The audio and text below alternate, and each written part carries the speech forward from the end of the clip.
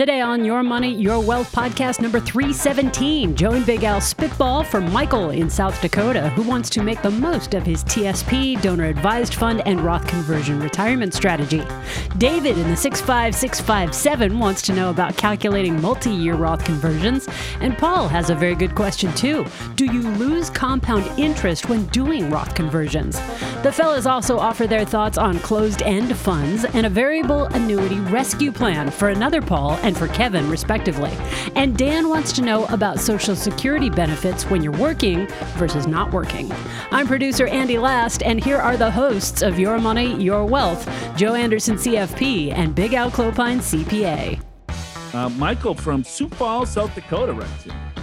Sioux Falls, South Dakota. Wow. How do you find us?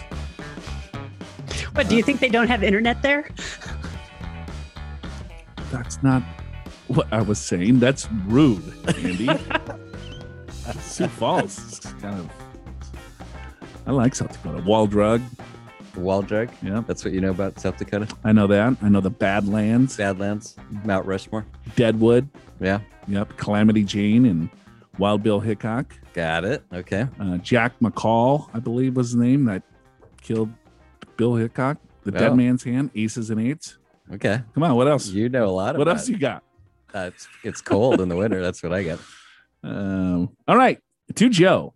I like it. To Joe. Big Al and Andy. It's very proper. Yeah.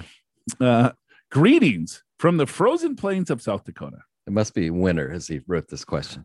I continue to love your podcast, but unfortunately, it is only a weekly event. I've tried many other podcasts, but most are like those boring instructors we had in school. Do you remember this? That's right, Michael. We're not boring here. I drive a 2018 Ford F-150. Of course you do. Midwestern. Do not have any pets, and I'm horrible at writing limericks.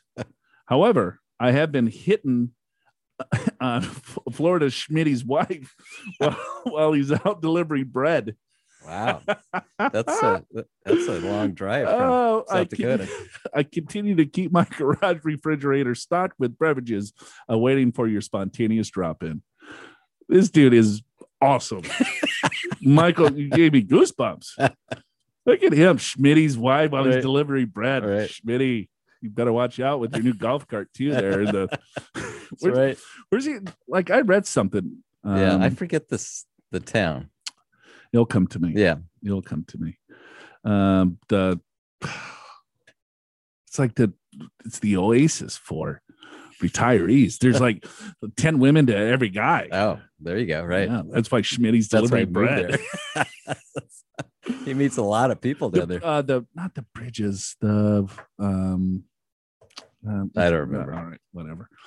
I'm presently 64 and filed jointly with my 62-year-old wife. Retirement is about 2.5 years from now. I have been government employed the past 3.5 years, thus having FERS, Federal Employment Retirement System, coming in a TSP. I contribute about $40,000 per year to the TSP, includes match, and hope to have $250,000 in the TSP by retirement. That is thrift savings plan. Okay. My federal employment retirement will contribute about $1,000 a month, which will cover insurances. Our annual income is $250,000, and as of now, I look to our retirement needs of $160,000 per year, most likely overestimated. Our savings are $60,000, IRAs $2.2 million, Roth $300,000. I'm presently maxing out $24,000 bracket with Roth conversion, which is about $100,000 annually. I plan on delaying Social Security till 70, which will provide $4,000 a month. We will have some land. He's got some raw land providing $1,000 a month. Our only debt is our home at $120,000 with 2.5% interest rate. All right. You got all that, Al? Yeah, got it. So he's got 2.234, call it 2. No, he's got about 2.8. Yeah, 2.8. I guess when you add you're adding the future TSP. Call it 3 million. We'll round it to 3. All right, easy, man. Good enough. And then he's going to have 120 So roughly about $130,000 of fixed income, $1,000 a month there, $48,000 or $52,000 in Social Security, plus $60,000 of pension. So right, he's flush there. So he needs good shape. He needs roughly, let's call it $40,000 from the portfolio. Right, back of the envelope, spitball in here. Yep, which is no problem. Yeah, $3 million. Yeah, what's that percentage? That's 1%. It's about 1.5. Got it. Thank you. All right. So he's got some questions. Michael does. Okay. All right. Using a donor advised fund, I plan on using IRA monies for this. So when it comes out of an IRA, is it income to me? And then I get a deduction on my taxes. That's basically no charge. And what my taxable income is. Like if I take $40,000 out of an IRA, is it basically a wash other than $40,000 less in my IRA account? Does the amount affect the amount I can convert to Roth? So let's answer that. So you cannot put IRA dollars directly into a donor advised fund. You would have to take a distribution. So the $40,000 comes out as income. That's right. And then you place it in the donor advised fund, and then you get a tax deduction. That's right. So I would say, Michael, if you already are itemizing your deduction, what you're saying is basically true. There's $40,000 of income on the IRA. There's $40,000 of additional deduction, right? Because you're itemizing your deduction. Your taxable income will be the same. Your adjusted gross income will be a little bit different. So you may be subject to more limitations. Maybe more of Social Security would be taxable, although you're not receiving it right now. So, but here's the problem, Joe, is a lot of people that right now the married standard deduction is, call it $25,000, roughly $25,000. And you're limited to $10,000 in property taxes and state taxes. So for folks that have in this case, he's got a mortgage of $120,000, call it 3%. Let's say $3,000 or $4,000 a year, something like that, $10,000 in taxes. And let's say he's contributing another couple $1,000s in contributions right now. So if you just take those numbers, that's about, call it 15,000, just to make the math easy. He's using the standard deduction is what you're saying. Using the standard deduction. By the time you do the $40,000 IRA money into donor advised fund, from 15,000 of what you're currently itemizing to $25,000, that just basically gets you to where you start itemizing. So the first 10,000 is wasted, is my point. So it doesn't always work out as nicely as you'd want to. And because of that, what some people do, if you like this strategy, is maybe instead of $40,000, they do a much bigger number to really take advantage of it, do a big Roth conversion in that year. And then you don't do donor advised funds in other years because you're probably going to itemize standard deduction. But the problem is that he wants to use his retirement money to do this. So let's say if you do a $100,000 donor advised fund, you're pulling $100,000 from your retirement account. It's going to show up as your adjusted gross income. Yeah. Right. Is. So that's going to be the wash. You're not going to be able to do a large enough conversion because the deduction is basically wiping out the $100,000 distribution to put in the donor advised fund. And then you want to do a conversion on top of that. I don't think the math works. Well, yeah, it does, because $100,000 convert. So you $100,000 in a donor advised fund, but you only get to deduct 90, let's say, because you're filling up your standard deduction.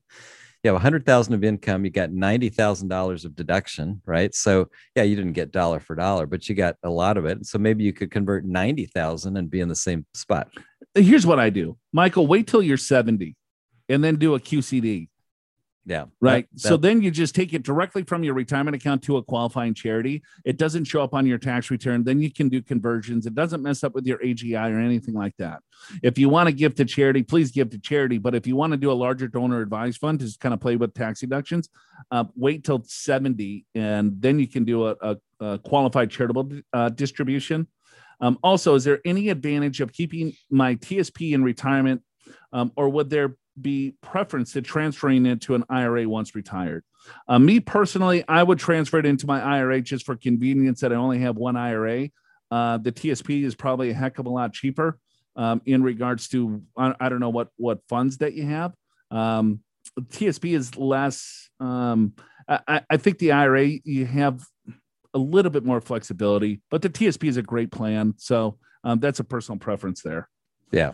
All right. Thanks so much. And let me know if you're running short on bread or Coors Light. Dude, this guy's hilarious. Yes. I want Michael to write in every week. This guy is awesome. Thank you very much, Michael. You made my day. I want to say sorry to Schmitty, who delivers bread in Florida from episode 309, and Smitty in his golf cart in the Villages from just about every other episode. Joe got y'all confused, but Michael didn't. Anyway, learn more about donor-advised funds, QCDs, and other tax-efficient charitable giving strategies. Watch the YMYW TV episode, Charitable Giving That Gives Back. And before you file your 2020 taxes, download the 2021 Tax Planning Guide from the podcast show notes at yourmoneyyourwealth.com. Click the link in the description of today's episode in your podcast app to go straight there. In the show notes, you'll also find the transcript of today's episode and a big banner that says Ask Joe and Al on air. You know what to do. Let's go with Paul from Minneapolis. We got, hi, Andy, Joe, and Al. Love your podcast. Drive a 2014 Jeep Grand Cherokee, and I don't own a dog. Unfortunately, I'm a lifelong and diehard Minnesota Viking fan. Joe can relate, I'm sure. I'm 62 and married. My wife and I both have been retired for 3 years. I have $60,000 a year pension, $450,000 in a Roth IRA, and $600,000 in a traditional IRA. I plan to wait until 70 to collect Social Security. I have aggressively done Roth conversions over the last 3 years. I have a general question. All right. I have been considering investing in closed-end funds, CEFs. Yes, for sure. Yes, I like it. Which may pay dividends ranging from 6 to 10% a year. Many pay the dividends monthly, which would be a good source of monthly income to bridge the gap until Social Security kicks in. I've never heard you discuss CEFs, closed-end funds, in your podcast. I'm wondering what your opinion is here on these. Thanks and go Bikes. All right, Paul. Yeah, what's your opinion on these? Okay, no. Well, what is it, first of all? Closed-end fund. Well, let's first explain a mutual fund. Okay. Mutual fund is an open-ended fund. Okay. So a mutual fund manager purchases, we're going to blow up the clock on this. All right. We'll just do a short segment after. Okay. Mutual fund, right? A mutual fund manager buys stocks. Yeah. Right. And then when you buy or stocks or bonds in a whole mix of diversified portfolio within the mutual fund. And then when you buy into that mutual fund, you're buying shares of the overall fund. Yeah. Which owns a bunch of other stocks or bonds, whatever. Right. Yep. A closed-end fund is that you have a strategy that's closed, right? So it trades the fund. You're not buying the stocks inside the overall fund. It's closed. So the manager can do a lot of unique things within the fund. So they can put options on it. They can put leverage on it. They can do all sorts of things within the fund because the fund then just trades on the exchanges. Because there's not new money going in or out. It's so they know what they have. So they've got the ability to do whatever they want to do with some of these other strategies, which can be more risky. A lot of times they are more risky, which is why they can pay more. Absolutely. And you could lose more too. Yes. And so, we're fans of all different types of investments, but you just have to understand what you're getting into. So Paul here, I reached out to Paul because he's from Minneapolis. Yeah. All my Minneapolis people, I'll reach out personally. Oh, very good. And I said, hey, Paul, why don't you help me out here? What are you looking at? Like, you want to buy something that's 10%? Let me do some little research for you. Yeah. Okay. So he sends me like 3 ticker symbols. Okay. Or maybe it was a little bit more than that. Okay. But I only he might have gave me 6, but I only looked up 3. Okay. Right. Because it's free. Sure. And what did you find? So the 3 that he looked at that were paying 10%, you looked at the underlying asset. What do you think they were? Well, let's see. I'm gonna say they were stocks, but there are options and leverage in there. This may be my guess. Good guess. Wrong. They were high yield bonds. Okay.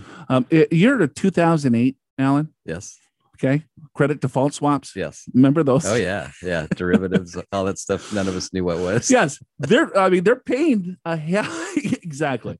So they are paying 10%, but they're extremely volatile and they're extremely risky. So anytime you see 10% dividend, I'm not saying it's fake. Of course, I mean, they're paying it. It's a good investment company that's offering these, but you just have to take a little bit deeper dive. Why would it be paying 10%?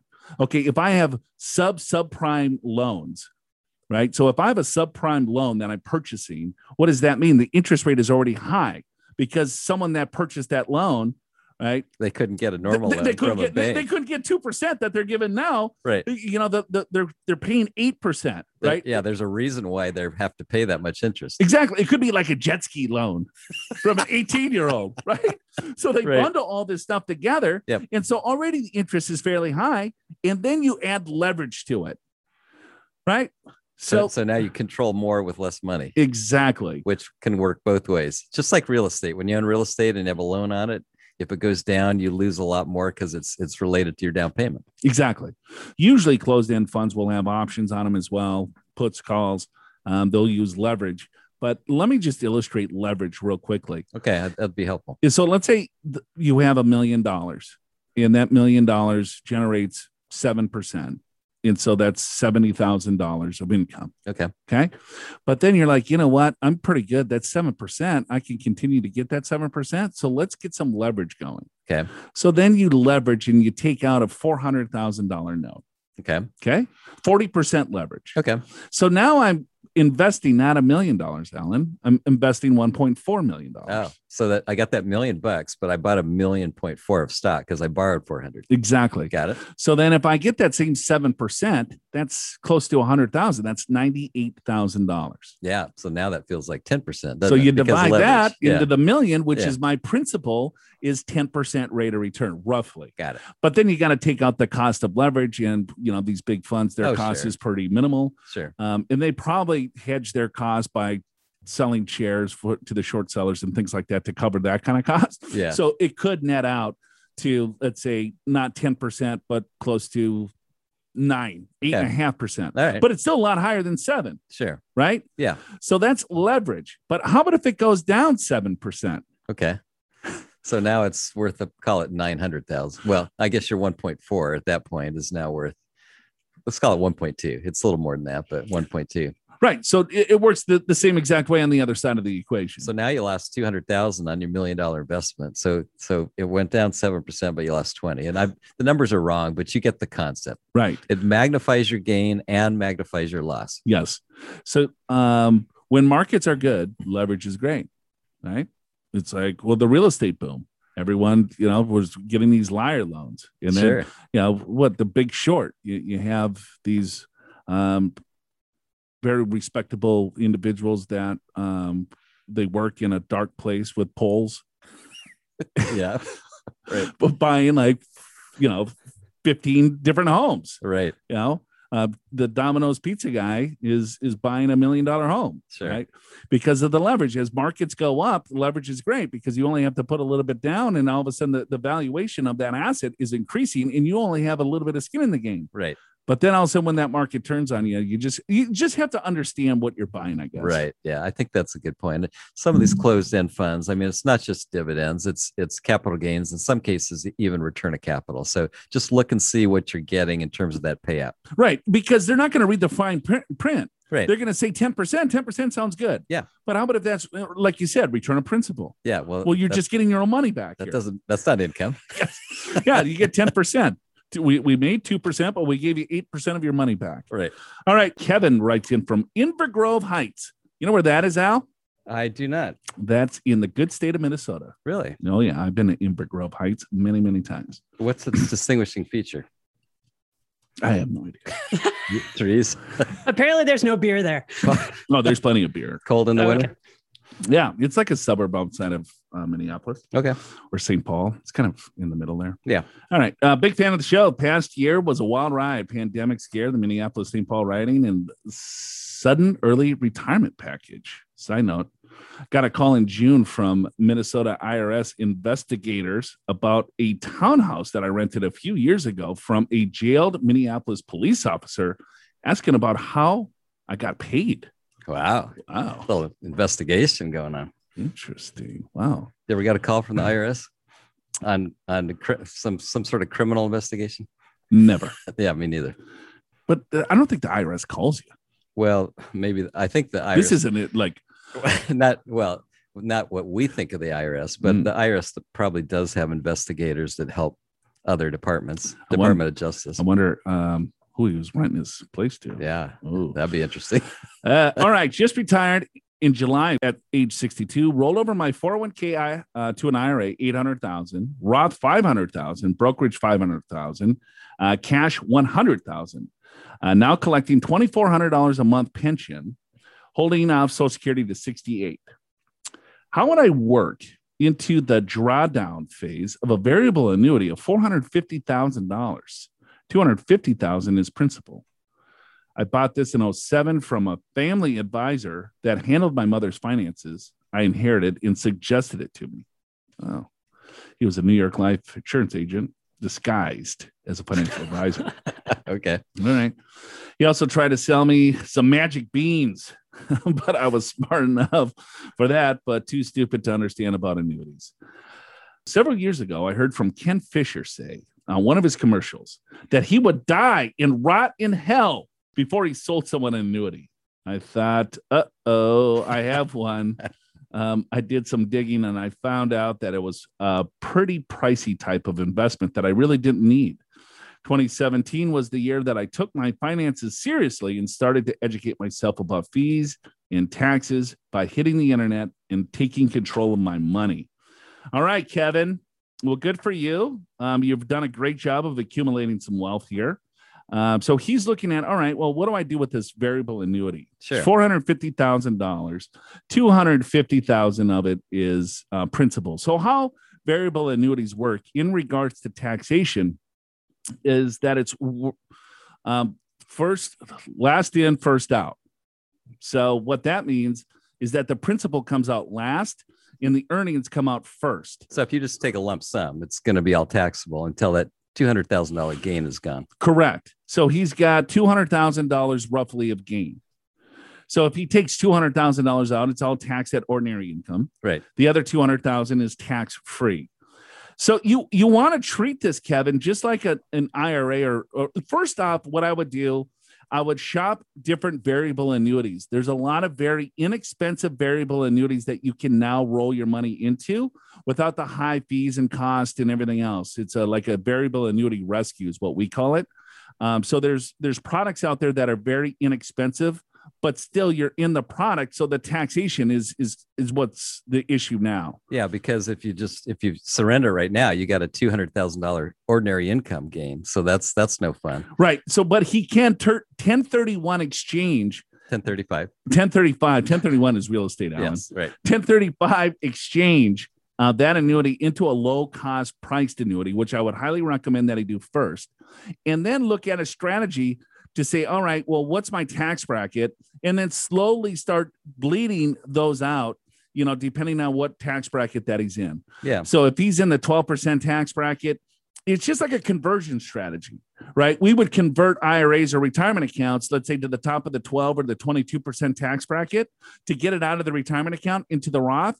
In this case, it's a non-qualified variable annuity.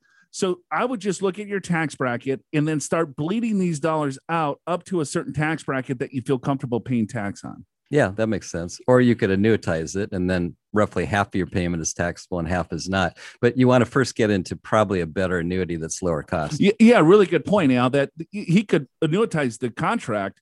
And then let's say it's $1,000 a month, hypothetically, sure. Of course, right? 500 would be tax-free. 500 would be, well, it's not exact, but whatever the pro rata is within the annuity. It's roughly half. Thank you. You only have until this Friday to get a free copy of the book, Ignore the Hype, Financial Strategies Beyond the Media-Driven Mayhem, written by our Executive Vice President and Director of Research at Pure Financial Advisors, Brian Perry, CFP, CFA. Ignore the Hype will teach you how to keep your focus squarely on time-tested strategies for meeting your financial goals without getting distracted by the constant barrage of news headlines. Learn the difference between short-term trading and long-term investing, and how to build a foundation for investment success based on common sense and academic research. Stock is limited, and the book is only available on a first-come, first-served basis. So click the special offer button at yourmoneyyourwealth.com right now and request your copy. If the special offer doesn't say ignore the hype, you waited too long and we sold out. Click special offer at yourmoneyyourwealth.com now. David writes in. I don't know what the numbers represent, Andy. That's his zip code. He actually listed his zip code as the place he was from. And no, I didn't look it up. Yeah, he did. But he does say at the very bottom that he's got the ugliest cat in the Ozarks. So apparently his zip code is someplace in the Ozarks. David, 65657. Dear Andy, Big Al, and Jim. Oh, I knew this guy was a... Hey, boy. I want to do a multi-year Roth conversion on $500,000 IRA. I need to know the optimal amount to convert. The host of a competing podcast advised me to convert the maximum possible while staying in the 0% tax bracket. This amount usually equals the standard deduction. While doing this, the IRA increased from $450 to $510, and it looks like a tax time bomb is developing. Could you tell me a sweet spot for my Roth conversion or recommended software that calculates multi-year Roth conversions? I'm 64. My only income is $17,000 of Social Security, no dependents. I am a minimalist living in the Ozarks, where the cost of living is low. My total spending last year was $12,000. I think Alan spent $12,000 this morning. I have other funds and could afford to make a much larger conversion, even at the top of the 12% tax bracket or higher, if that would be the optimal long-term strategy. I will always be in a low tax bracket, but my heirs' marginal tax bracket is 22% or higher. I drive a 2005 Honda Accent in feed to feral. What the hell's feral cat? It's wild. Stray. Thank you. Non-domesticated. All right. One of which is the ugliest cat in the Ozarks. All right. So David, 65657, is hanging out with ugly ass cats in the Ozarks. In his Hyundai Accent. It's like $2 a day. Right. Okay. So his only income is $17,000. What does he do, Al? I would say convert to the top of the 12% tax bracket. And I don't know what competing podcast that you're listening to, but 12% is pretty cheap.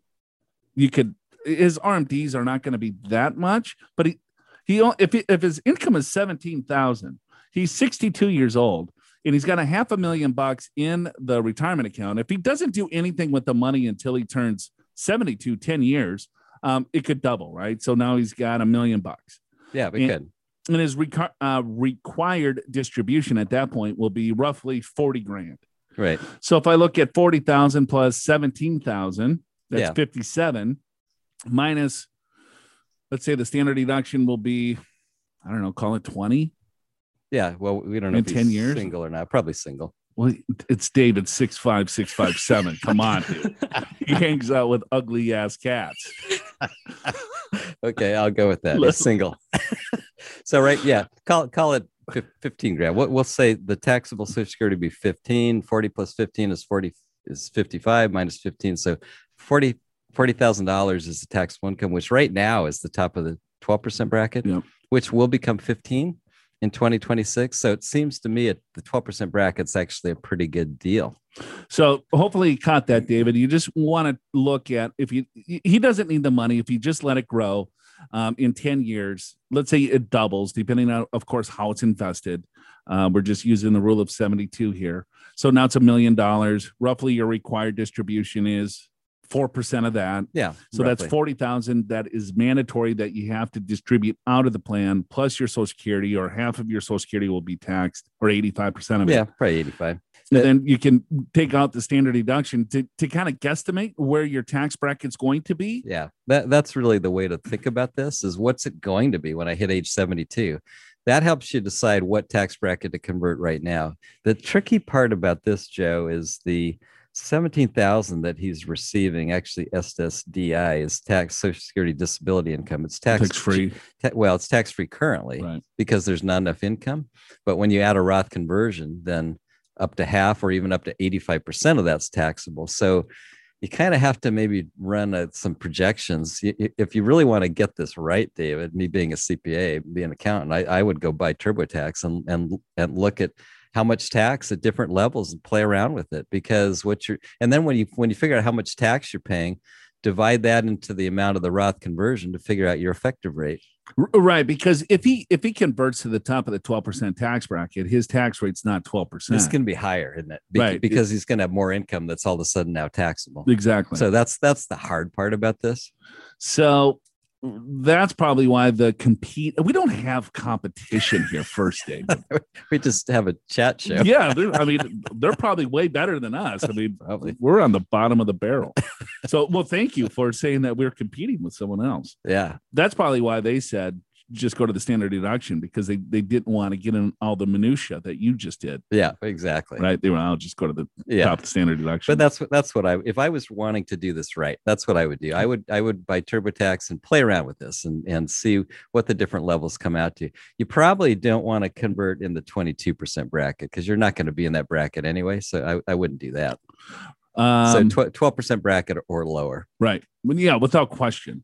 But the 12%, when he gets his tax bill, he's going to be like, well, I thought those guys said I'm going to pay 12%. But no, every dollar that you add of taxable income, it makes $1 or, added to tax of your Social Security that is currently tax-free, depending on where you fall in those thresholds. Yeah, that's right. Because when you don't make any other income, the Social Security is generally 100% tax-free. But as you have other income, in some cases, half of it's taxable. In other cases, 85% is taxable.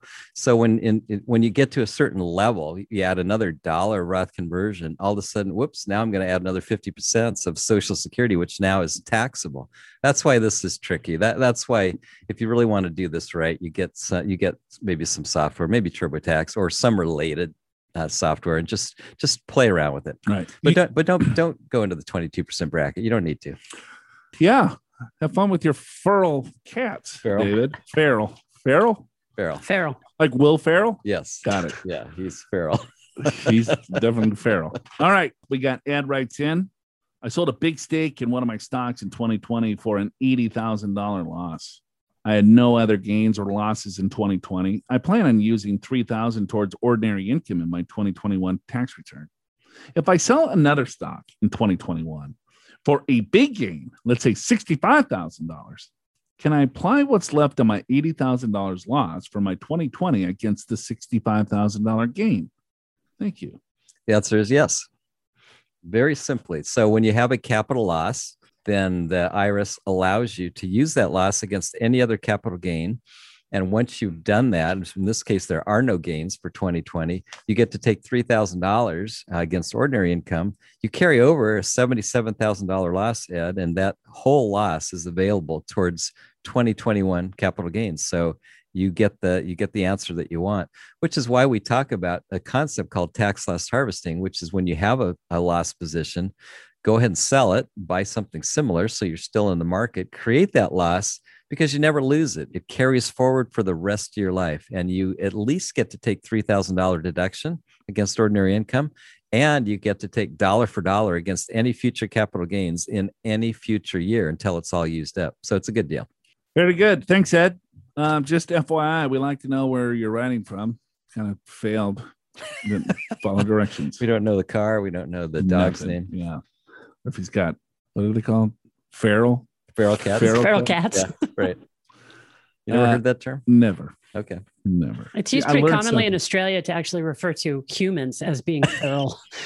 Well, that sounds right. See, I learned just as much on this show. As we all do. It's a give and take. It's a give and take. You're right. We all learn on this show. Not much, but we do learn. Paul from Orange County writes in, hello, Joe, Al, and Andy. Got a Roth conversion question for you. Okay, I can sense your excitement all the way from OC. 47 years old, earning about $55,000 a year. After expenses deductions, I normally end up in the 12% tax bracket. Thank God for my Prius that gets 57 miles to the gallon. 57 miles to the gallon. That's pretty good.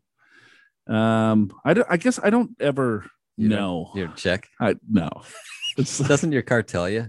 miles per gallon? You got one of those new cars with all the bells and whistles, right? No, it's when you just push the button on the dash, and then it'll tell you. Absolutely no idea. I don't push any buttons, Al. The only button I push is start. Got it. Mine is about 23. Ooh, gas guzzler. It's not it's not 15, but it's not 57. All right. I'm in the beginning years of gradual Roth conversions. Currently, I've got $390,000 in my rollover IRA and about $50,000 converted to a Roth. Is there any advantage in keeping at least some cash in the traditional IRA? Or is it recommended that I just keep converting gradually, say $15,000, $20,000 per year until it's all sitting in the Roth for when I retire in my 60s? Am I losing any compound interest dollars by doing this? Thank you all for the great information. I've been learning a ton. Really interesting point. Yeah. So what he's saying is that, all right, if I do the conversion, am I losing compound interest, right? Because maybe it's a lower balance because he had to pay some cash on it. Sure, some tax. Right? Yeah. What did I say? Cash. Yeah. Well, taxes. With cash. I know. You pay your tax with cash. Okay. So let's say if I have $100,000 and I convert, and now I only have, let's say, $80,000 because it cost me $20,000 in tax to do the conversion.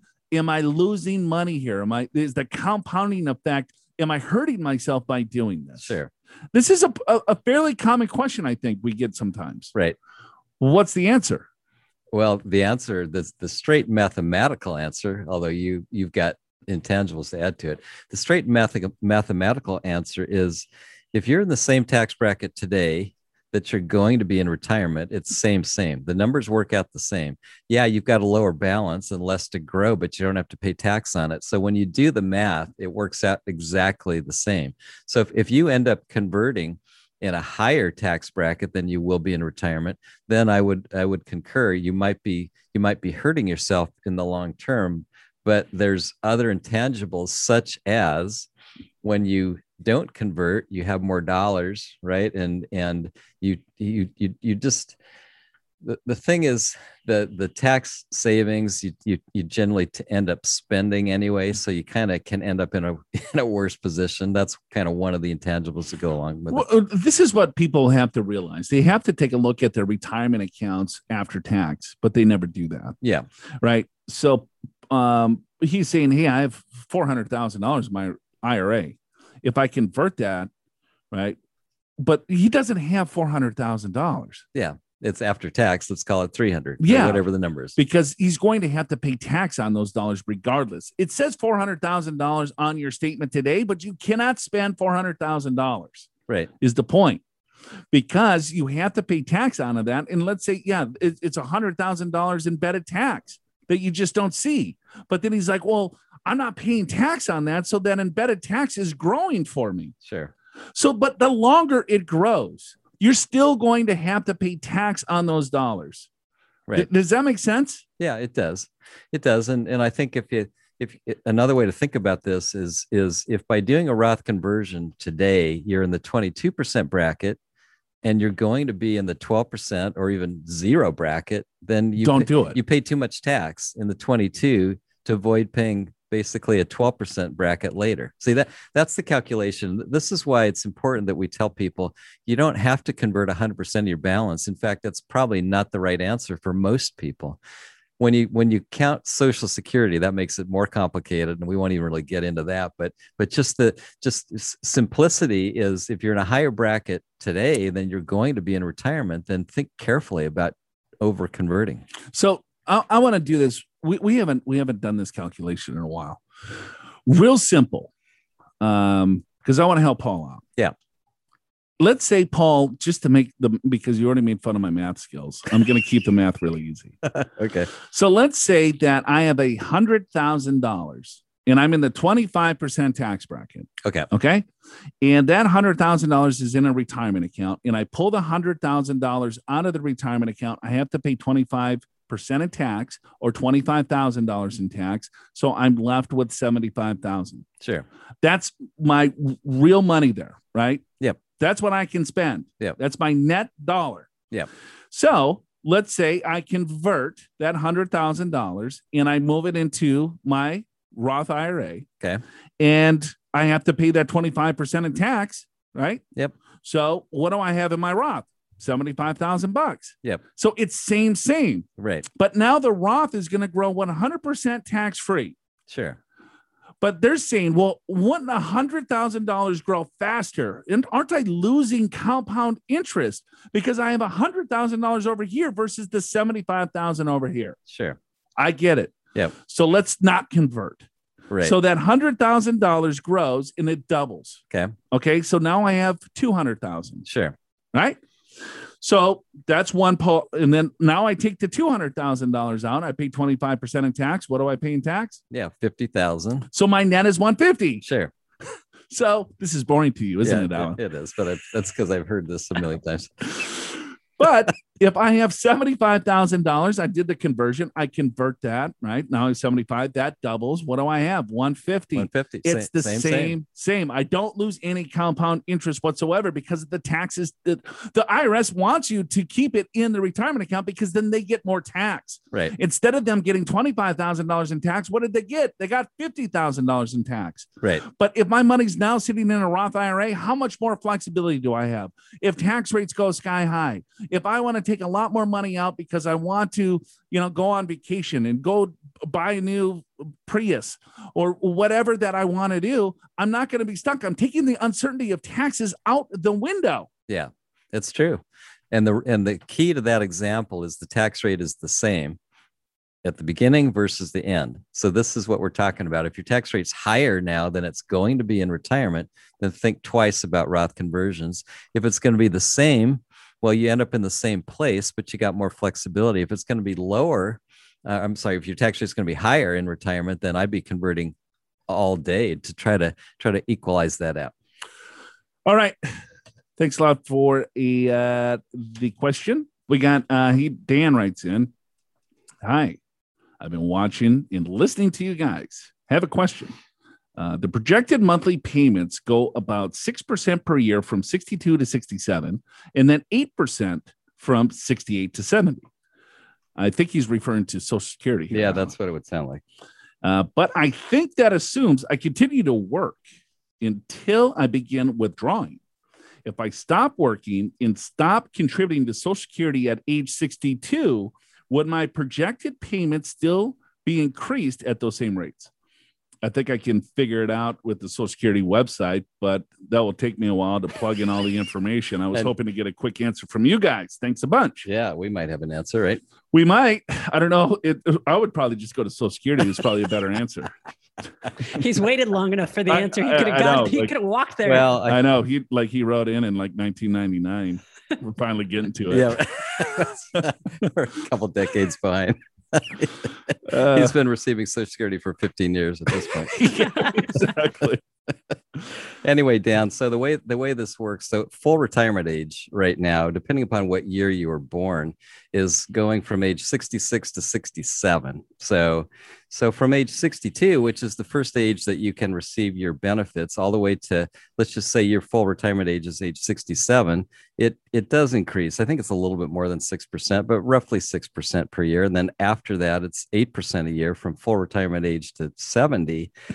So what happens is if you stop working, then your benefits stop accruing and you won't necessarily receive what's on your Social Security statement because it presumes you're going to be working till full retirement age, which is, let's call it age 67.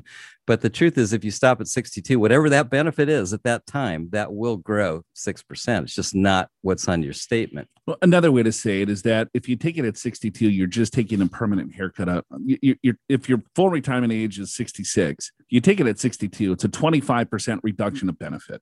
Right. Right? Yeah. So that's how you have to look at it. It's a reduction of benefit. And then once you reach full retirement age, then you receive a delayed retirement credit. I think what his answer is, or what his question is that, let's say, because they take a look at 40 years of work history, right? So when you look at your statement, right, they're going to say, here's 40 years of work history. And so I'm not sure how old Dan is. Let's say Dan's 50. Right. And he doesn't have 40 years of work history. So they're going to assume that Dan is going to continue to work, right? But I don't know if they calculate it to full retirement age or to age 60. I'm pretty sure they've calculated full retirement age on the statement. Okay, well, we're close. Your statement is not going to be exact anyway. Yeah. Well, see what I think the question is if I stop at 62 working and I don't take Social Security, will it still grow at 6%? And the answer is yes. Whatever your benefit was, and you kind of said it the other way. If you wait till 67, you get your full benefit. You get roughly 25% more, a little bit more than that now, since full retirement age is 67. But you get your full benefit at full retirement age. You get a reduced benefit at 62, whether you're still working or not. So if he takes it, okay, we could go in the weeds on this now. If he takes it at 62 and he's still working, then he's going to receive a reduction in the overall payment depending on how much income that he makes. That's true. So you don't want to you don't want to take your benefit at 62 if you're making more than roughly $30,000. Yeah. But the point is, whenever you stop working and whatever that benefit is, and if you reach age 62 and you don't take it at that point, it will continue to grow into the next year. So you look 6%. but your understanding is this: I'm going to retire, Alan, at 46 years old, right? And I'm not going to work anymore. I'm looking at my Social Security statements today. Yes, right.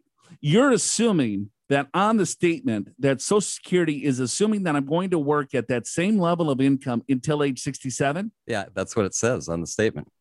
Look at your statement. Is it 67 or is it 60? It's whatever your full retirement age. I'll have to pull that out the break. Well, sure. I mean, you're the one that's collecting Social Security. I have like 25 years until I collect. Let me clarify. I'm not collecting Social Security, but I am eligible. Put it that way. Dan, you should have went to the Social Security. You should actually. I aced the answer. Just listen to my answer. All right. Show's called Your Money, Your Wealth. Stick around for the feral derails at the end of the episode. Your Money, Your Wealth is presented by Pure Financial Advisors. Click the Get an Assessment button in the podcast show notes at yourmoneyyourwealth.com or call 888-994-6257 to schedule your free financial assessment video call. It does not matter where you are in the country, and chances are one of the certified financial planners at Pure will be able to identify strategies to help you create a more successful retirement. Pure Financial Advisors is a registered investment advisor. This show does not intend to provide personalized investment advice through this broadcast and does not represent that the securities or services discussed are suitable for any investor. Investors are advised not to rely on any information contained in the broadcast in the process of making a full and informed investment decision. You're a stickler with the numbers, dude. Yeah, I mean, you're busting me already twice. When you get out a calculator to calculate 70,000 into 1.3, I think we know it's about 5%. It's gonna be a long day. David, 6'5", It's like 92130. Right, like 90210. Oh, that's what it is. Yeah. How you doing, Brandon? Wow, this went in a weird direction. No, I was a big Luke guy, but God rest his soul. It's devastating. Yeah, he did. Yeah. Too soon. Way too soon. Yeah. You think David goes to the clubs and says, "What's your name?" My name's David. 6'5", I'm from the Ozarks. How you doing? You want to go on my boat with my cat? And David may not be going to the clubs if he's spending $12,000 a year. he's just hanging out in the swamp. Gets his entertainment watching alligators. Yes, I don't know if there's alligators in the Ozarks. Is there? Well, in the swamp. Got it. I mean, I was following up with what you said. Got it. When he comes out of the mountains. No, I don't think there's mountains in the Ozarks either. The Ozarks is in Missouri. There's got to be some hills. This is not a geography podcast. Yes. Thank goodness. Oh my God, I'm feral. Yes, you are. I'm definitely feral. That we knew. You ever come to my place? Got my fridge in the garage. Feral. Usually they're wilder. You kind of have to be careful with them. Got it. Yeah, I need some food. We'll go in the fridge. Where is it? It's in the garage, of course. You're talking to yourself when you walk in the house.